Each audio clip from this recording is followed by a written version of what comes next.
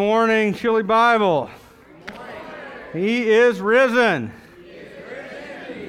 If you are here visiting with us for the first time, welcome. We are glad you're here.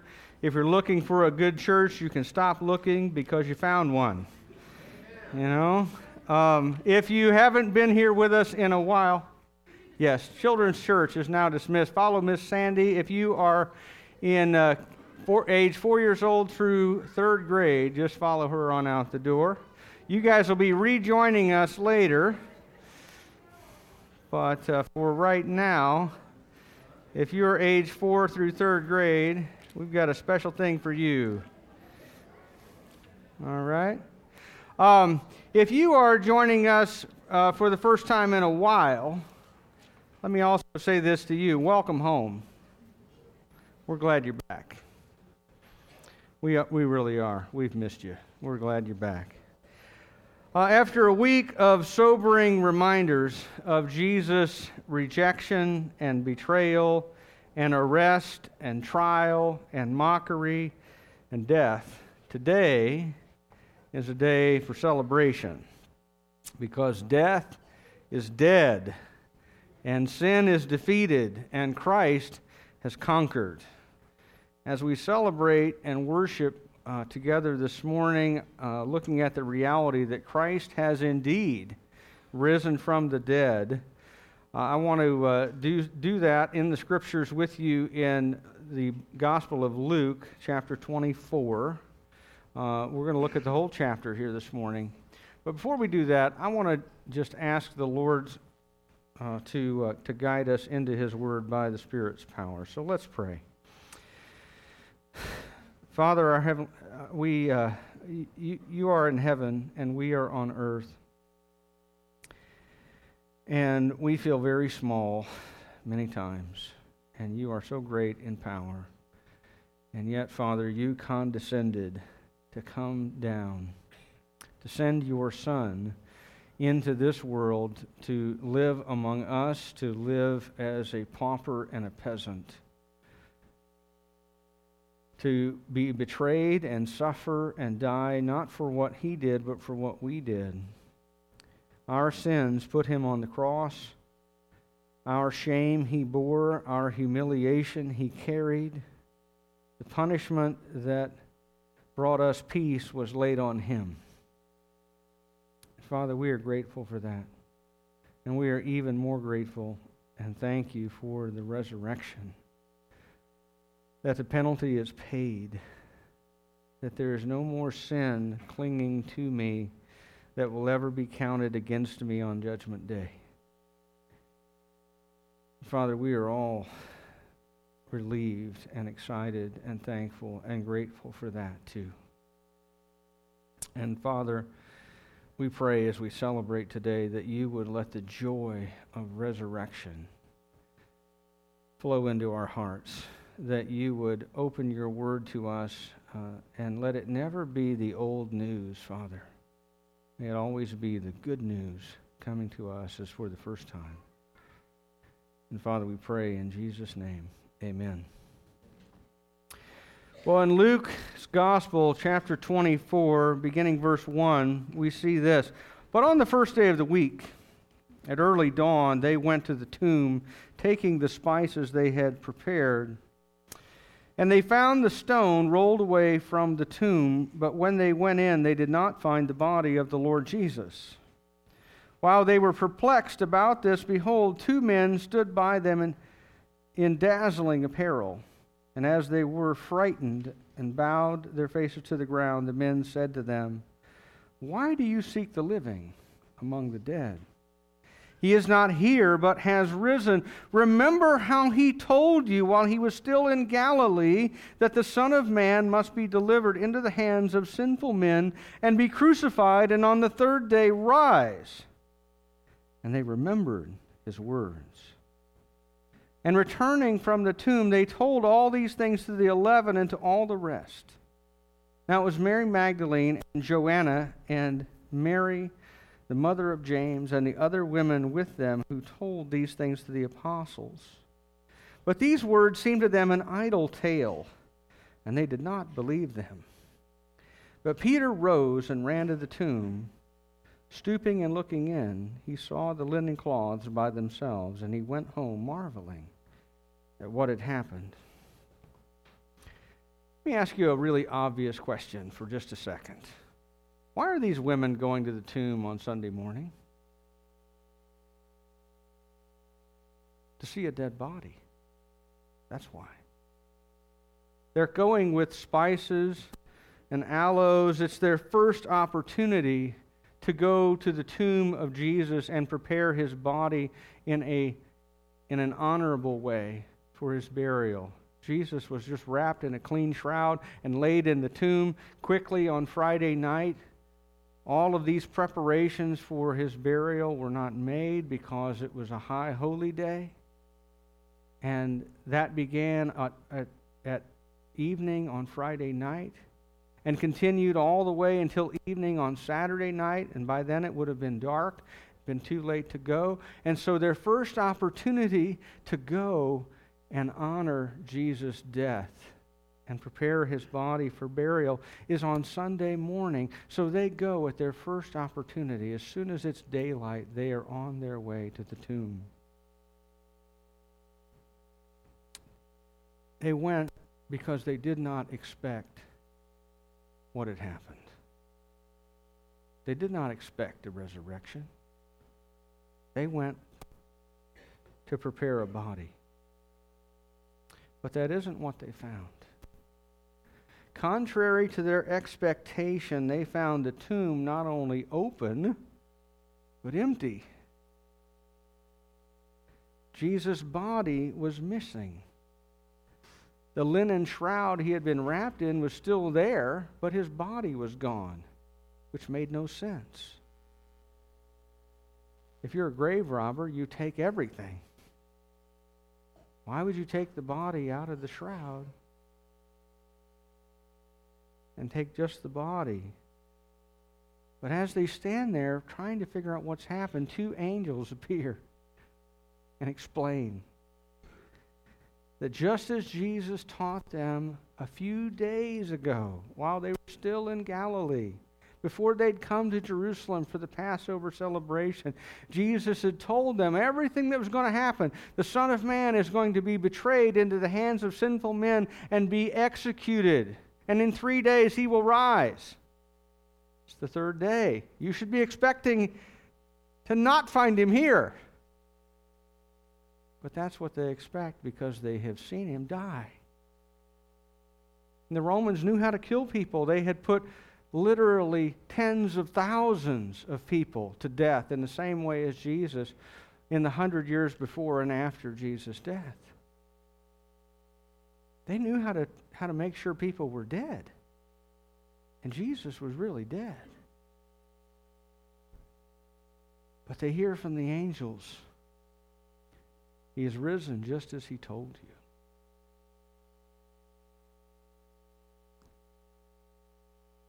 He is risen just as he told you. Now later on, Mary Magdalene and Peter will go back to the tomb another time and look individually, and they will get personal visits from Jesus. In fact, Mary will be the first person, Peter will be the second person to see Jesus raised from the dead. But at this time right here, there's wonder and confusion because they can't figure out what has happened. Even though the angels have told them, they go back and they tell them, hey, we saw two angels that told us that Jesus is alive. And all of the disciples that are there gathered in the room look at them and they say, I don't know about that. It says in the scriptures, it seemed to them an idle tale. Like Mary, ladies, we love you, but you're letting the wish become the father of the thought here. And this is not actually what happened. It couldn't have happened. We've seen this guy die. Peter runs off to the tomb,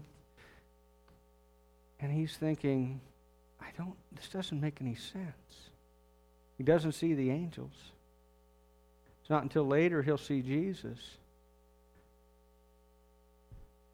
But right now, they're thinking, maybe, just maybe, there's been a resurrection, but this seems too good to be true. And they were people like us. If something seems too good to be true, it usually is. Amen? And they're thinking right now, no, come on. I saw Jesus die. He can't really be alive. That would be too good to be true. He's alive. Let's read on. That very day, 2 of them were going to a village named Emmaus, about 7 miles from Jerusalem, and when they were talking with each other about all these things that had happened, while they were talking and discussing these things together, Jesus himself drew near and went with them. But their eyes were kept from recognizing him. And he said to them, "What is this conversation you are holding with each other as you walk?" And they stood still, looking sad. Then one of them, named Clopas, answered him, "Are you the only visitor to Jerusalem who does not know the things that have happened there in these days?" And he said to them, "What things?" And they said to him, "Concerning Jesus of Nazareth, a man who was a prophet, mighty in deed and word before God and all the people, and how our chief priests and rulers delivered him up to be crucified to death, to be condemned to death and crucified him. But we had hoped that he was the one to redeem Israel. Yes, and besides all this, it is now the 3rd day since these things happened. Moreover, some women of our company amazed us. They were at the tomb early in the morning, and when they did not find his body, they came back saying that they had even seen a vision of angels who said that he was alive. Some of those who were with us went to the tomb and found it just as the women had said, but him they did not see." And he said to them, "O foolish ones and slow of heart, to believe all that the prophets have spoken. Was it not necessary that the Christ should suffer these things and enter into his glory?" And beginning with Moses and all the prophets, he interpreted to them in all the scriptures the things concerning himself.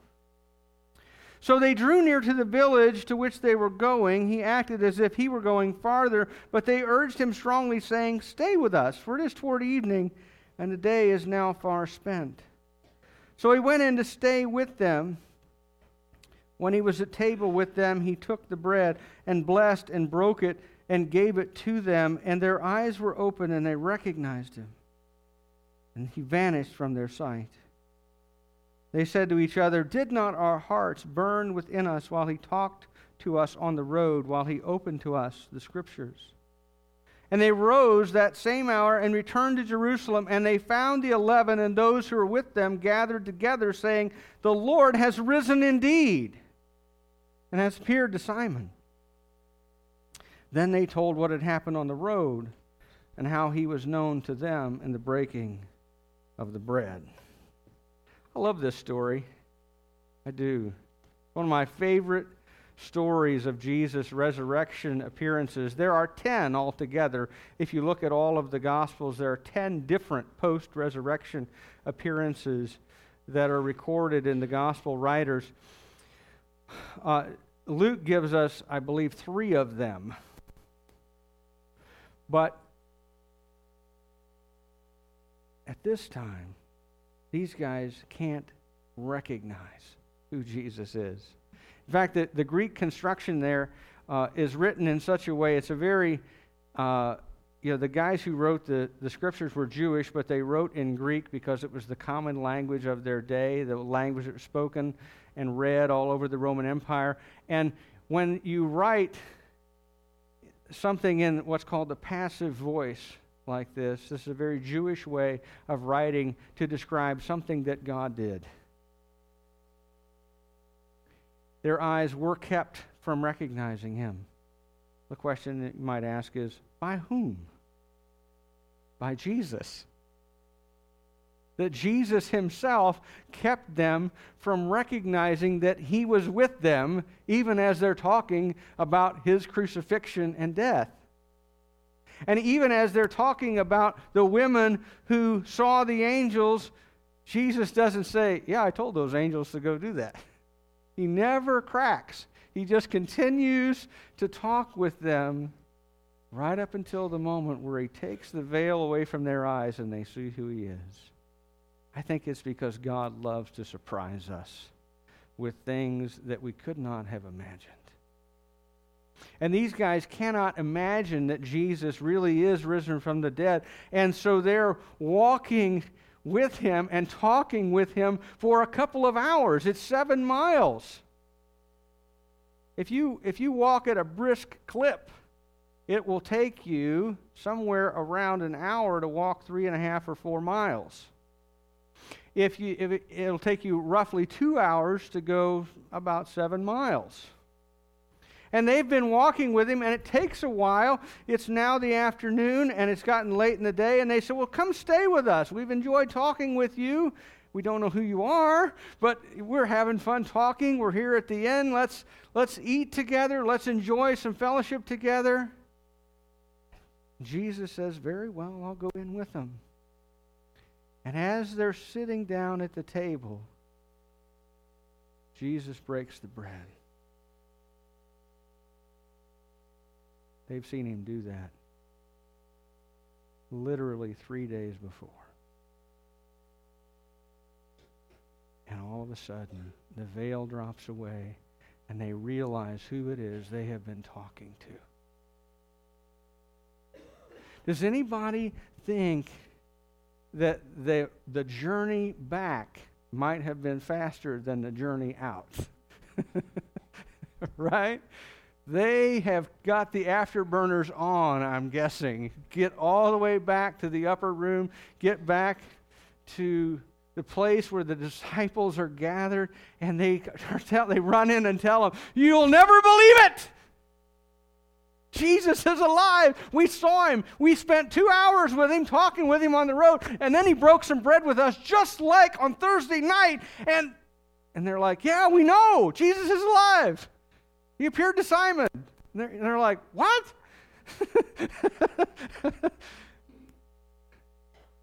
They're now the third group of people that Jesus has appeared to. He's already appeared to Mary once.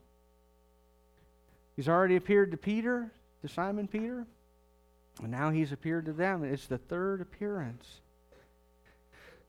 of Jesus after his resurrection. Can you imagine telling this story? Can you imagine how excited you would be? Let me tell you what we talked about. And what by the way, what did they talk about? They talked about, as they walked along the road with Jesus, how all of the Old Testament, all of the scriptures that they had pointed to Jesus, to his death and to his resurrection. Some of you sitting there might be wondering, well, really? I tried to read the Old Testament once and I couldn't get through it.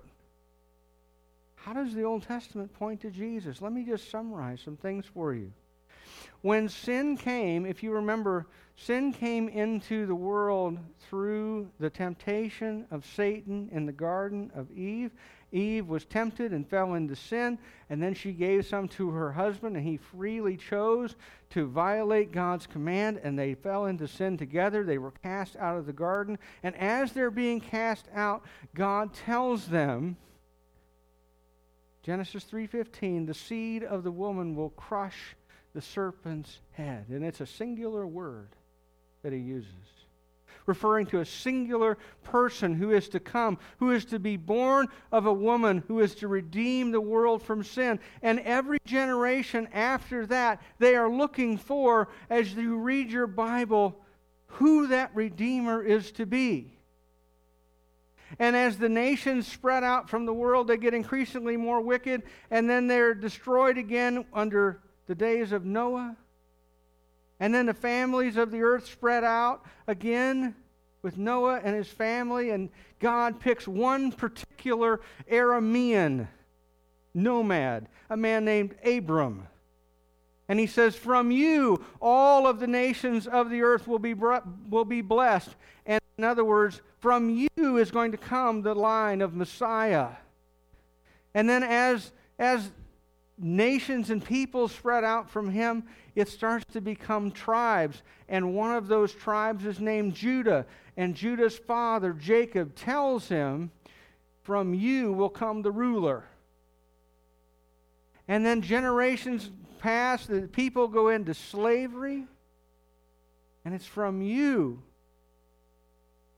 will come the ruler. And they're looking for who it's going to be, and they come out of Egypt, get redeemed from slavery, go through a period of judges, and then kings. First king is a disaster. The second king is a king after God's own heart named David from the line of Judah. And God makes a covenant with him that through him will come the Messiah. And that Messiah will reign forever and ever. And then you've got prophets after David that rise up and call the nation back to faithfulness to God. And over and over, they keep pointing people back to obedience to the covenant with God and forward to the idea that Messiah is coming. And what you see all the way through the Old Testament also as this line of people through whom Messiah is going to come, you see sacrifice after sacrifice after sacrifice, beginning in the garden. In the garden, God slaughtered an animal to cover the sin and shame of Adam and Eve. And with that act, the principle was established that something has to die in order to cover over sin. And later, you see at the time of the Exodus, as Israel comes out of Egypt, you see the Passover lamb. And that sacrifice established that every year the people of Israel were to celebrate the lamb who was slain that set them free from slavery.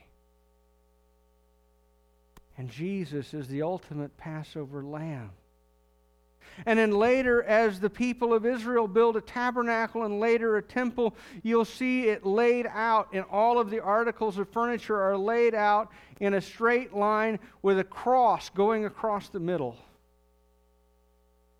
so that you approach God's presence through a cross.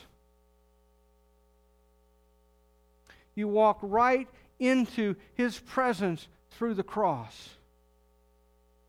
Of the articles of furniture and the tabernacle and the temple, and you come with the blood of sacrifice poured out for you. And there are two kinds of sacrifices that are offered. There's the sacrifice, first of all, of the blood of atonement, where a goat has its throat cut and its blood collected, and a bull for the sins of the priest. His throat is cut and his blood is collected, and the priest, the high priest, walks in and he pours that blood on the top of the Ark of the Covenant. And the idea is that God in His holiness looks down and sees the blood on top of the ark, which symbolized the sin of the people, and He sees that blood covers over sin. And then they took another goat and they took it out into the wilderness after they had named all of the sins of the people.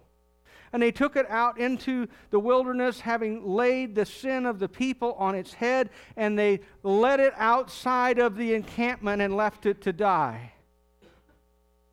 And in all of these things, the point is to point forward to a future day when blood would be spilled at a cross and peace would be made between God and His people. When through the blood of sacrifice, people would be able to enter into God's very presence, and their sin would be atoned for, and through the blood of one taken outside the city, sin would be carried away. By the way, where was Jesus killed? Outside the gate. Because He was the scapegoat. He was the Passover lamb. He was the blood of the atonement sacrifice. He was the one who made peace with God. He is the suffering servant that Isaiah talked about. He is the one who entered Jerusalem riding on a donkey, as Zechariah said. He was born in Bethlehem of Judea, as Micah predicted. He carried the wounds of his people and took up their infirmities and healed them. The blind see, the dead are raised. All of the prophets, all of the Old Testament point forward to the coming of this man, King Jesus. And they couldn't see it. Even the Psalms say, "You will not let your Holy One see decay." Be talking about David? No. Talking about the greater son of David, whose body never rotted and who did not decay because he was raised from the dead. It's an amazing thing. And all of a sudden, all the pieces of the puzzle that Jesus has been giving them all this time, they all start to fit. All the things that they were left scratching their head. What was Jesus talking about when he taught this? It all fits. It all goes together. And they see what they had never seen. And as they were talking about these things, Jesus himself stood among them and said to them, "Peace to you." But they were startled. I'll say they were startled. They were startled and frightened and thought they saw a spirit.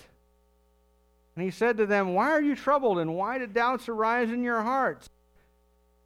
See my hands and my feet, that it is I myself. Touch me and see, for a spirit does not have flesh and bones, as you see that I have." And when he had said this, he showed them his hands and his feet. And while they still disbelieved for joy and were marveling, he said to them, "Have you anything here to eat?" And they gave him a piece of broiled fish, and he took it and ate it before them. And then he said to them, "These are my words that I spoke to you while I was still with you, that everything written about me in the law of Moses and the prophets and the Psalms must be fulfilled." Then he opened their minds to understand the Scriptures and said to them, "Thus it is written that the Christ should suffer and on the third day rise from the dead, and that repentance and forgiveness of sins should be proclaimed in his name to all nations, beginning from Jerusalem. You are witnesses of these things. And behold, I am sending the promise of my Father upon you, but stay in the city until you are clothed with power from on high." Then he led them out as far as Bethany, and lifting up his hands, he blessed them. While he blessed them, he parted from them and was carried up into heaven, and they worshipped him and returned to Jerusalem with great joy, and were continually in the temple blessing God. Now Luke compresses the details. He does. He compresses the details. And it may not seem like it if you're just reading his account, but if you read his account and line it up with the other Gospels, you'll see that Jesus records here Jesus' fifth appearance, right after the two Emmaus-bound disciples get back, and his 10th and final appearance on the day of his ascension. And the division between the two is at verse 44. And again, what strikes me here is how amazing and how very human the disciples' reaction is. Let me ask you, if you were sitting in a room and all the doors are shut, the windows are closed, and all of a sudden someone who was not there a second ago appears in the room with you, are you startled? Yes. Okay. I've done this at my house a number of times. I've had it happen to me at my house a number of times, right? As you're alone, you think you're alone in the house, right? And then all of a sudden you come around the corner and you see someone and you don't know who it is immediately, and you go, right? And I've scared the bejabbers out of Karen a number of times, right? And she got me back this last week, right? But all of a sudden, he's in the room with them, and they are startled. In fact, they think it's a ghost. Because given everything we know about the fact that under normal circumstances, people do not rise from the dead, the fact that Jesus is in the room with them convinces them maybe this is what we're seeing. even though they've just gotten reports that Jesus is alive. Jesus calms them down and says, look, let's just eat together. And you'll be able to see that I have flesh, I have bones, I can eat. I'm not a spirit, I'm not a ghost. I'm really alive. I'm really here. Now, did his resurrected body have some unusual abilities? Yes, I think that is a safe assumption, right?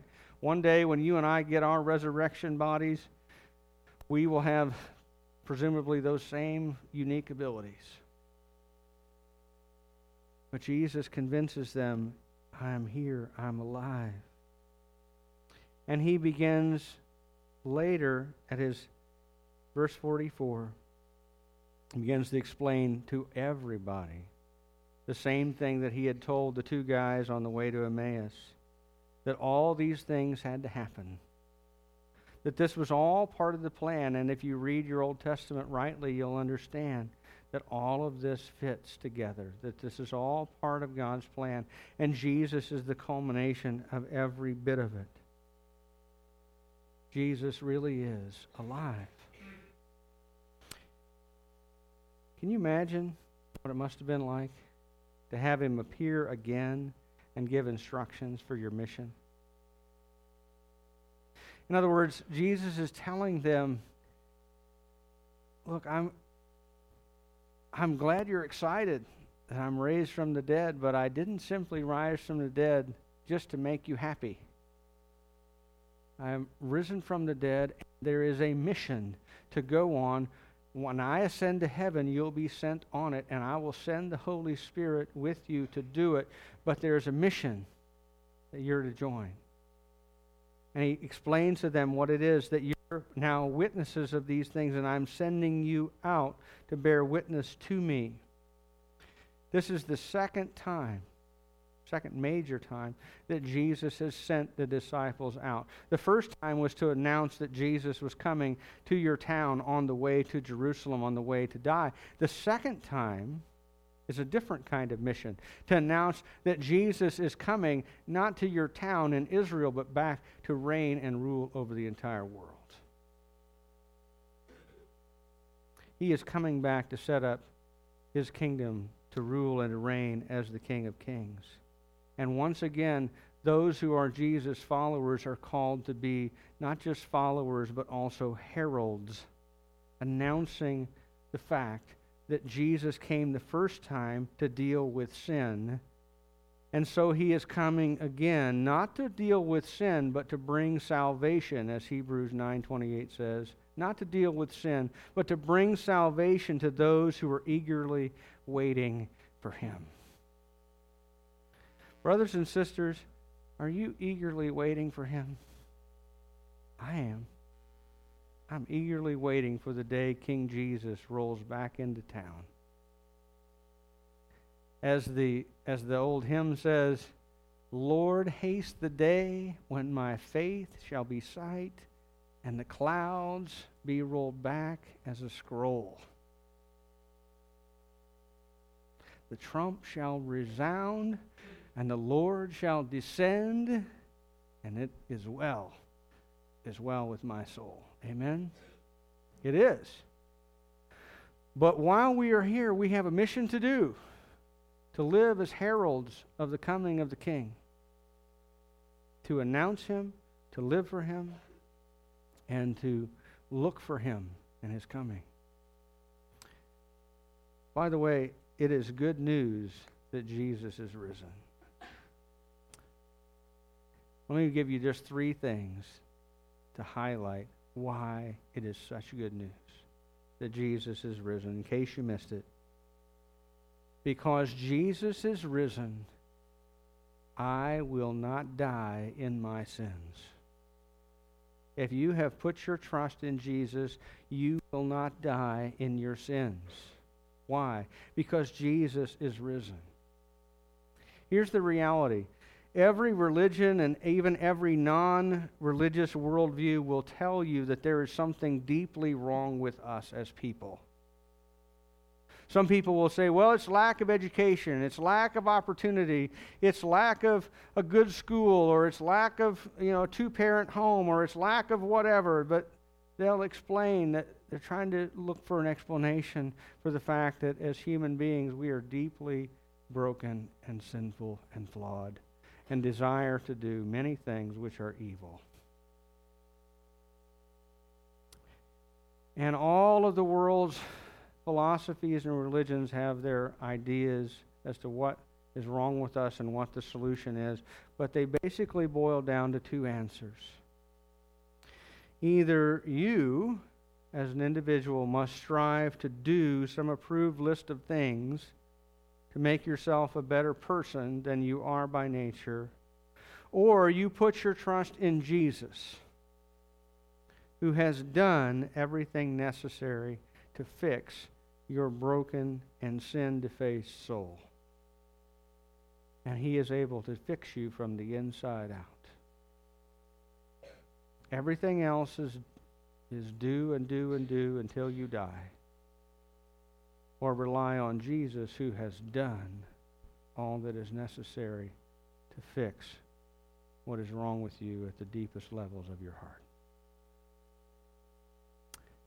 If there is no resurrection, then Jesus is just another religious leader. And you and I are left to wonder how to deal with our sins and the fact that we will one day die and face a holy God. But Jesus has been raised. And since He has been raised, I have confidence, and so do you if you are a believer in Jesus. That when I stand before a holy God, I will not die in my sins.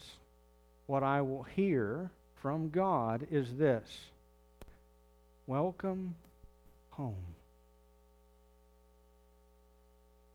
Let me give you another one. Because Jesus is risen, there is hope for a better world than this one. Because Jesus is risen, there is hope for a better world than this one.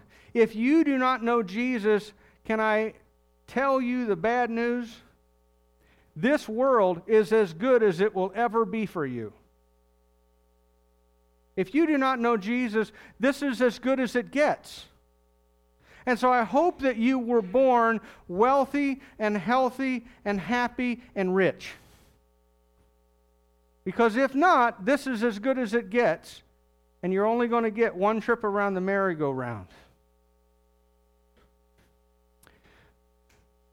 But if Jesus is alive, since Jesus has risen, if you are one of His people, if you are one of His followers, then guess what? This is the worst it will ever be. This is as close to hell as you and I, who are believers in Christ, will ever experience. And what we have right now is transformed through faith in Jesus into the training ground for living with Him. Let me give you one more.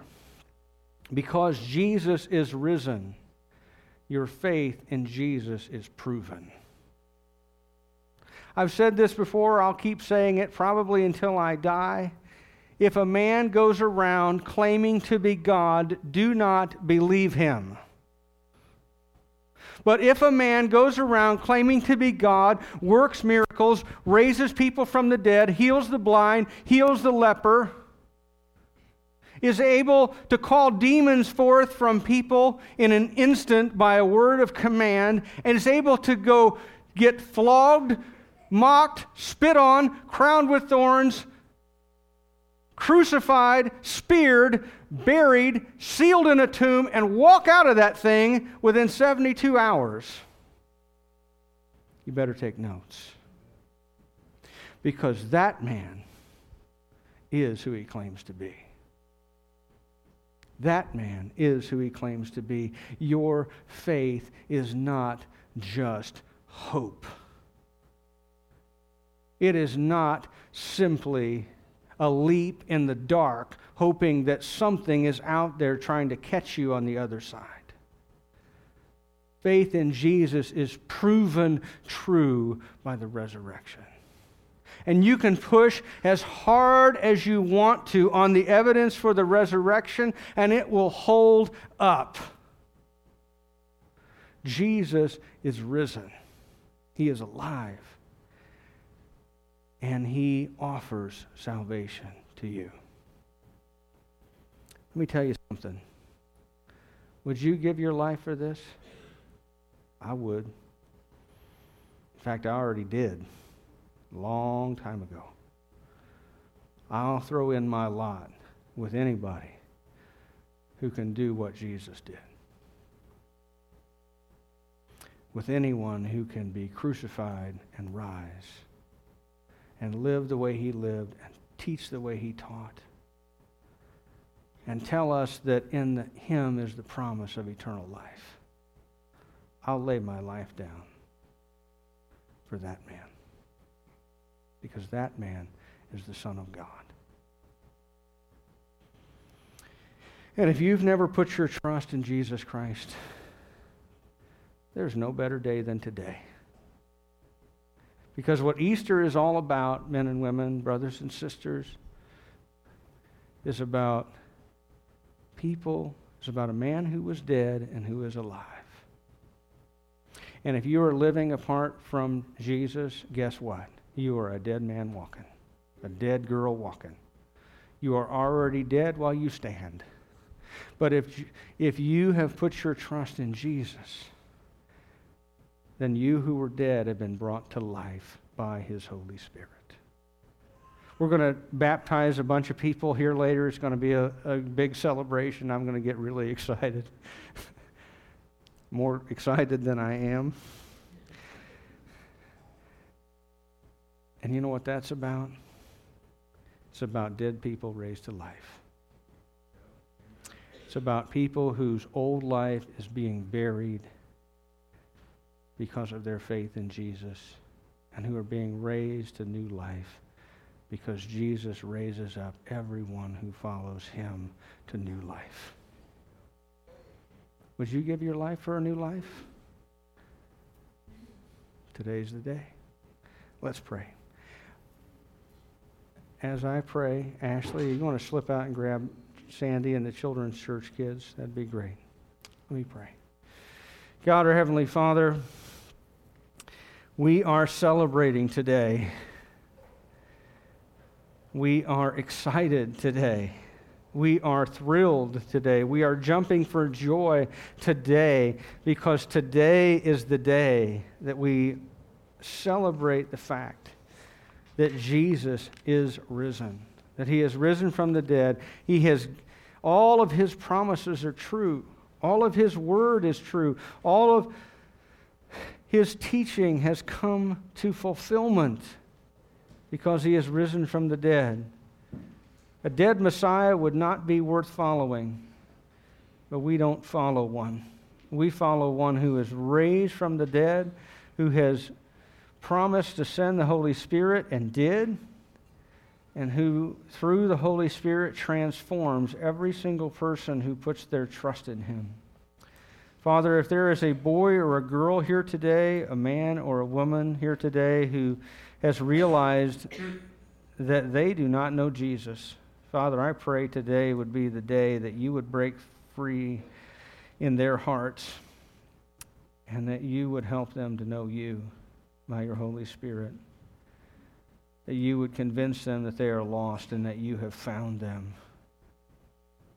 Help them, Father, to put their trust in Jesus and be transformed. There's nothing we'd like to celebrate more than new life at Easter Sunday. And Father, for those of us who are already Jesus followers, some of us have been His followers for a long time. Father, help us not lose sight of the mission, that we are to function as the heralds of the King and the kingdom that is coming. Father, until He comes, let us look to the sky, but let us also look to the mission and the work that You have called us to do, of making sure that the whole world knows that Jesus has died and risen for our sins, to give new life. Father, may we never forget. In Jesus' name, amen.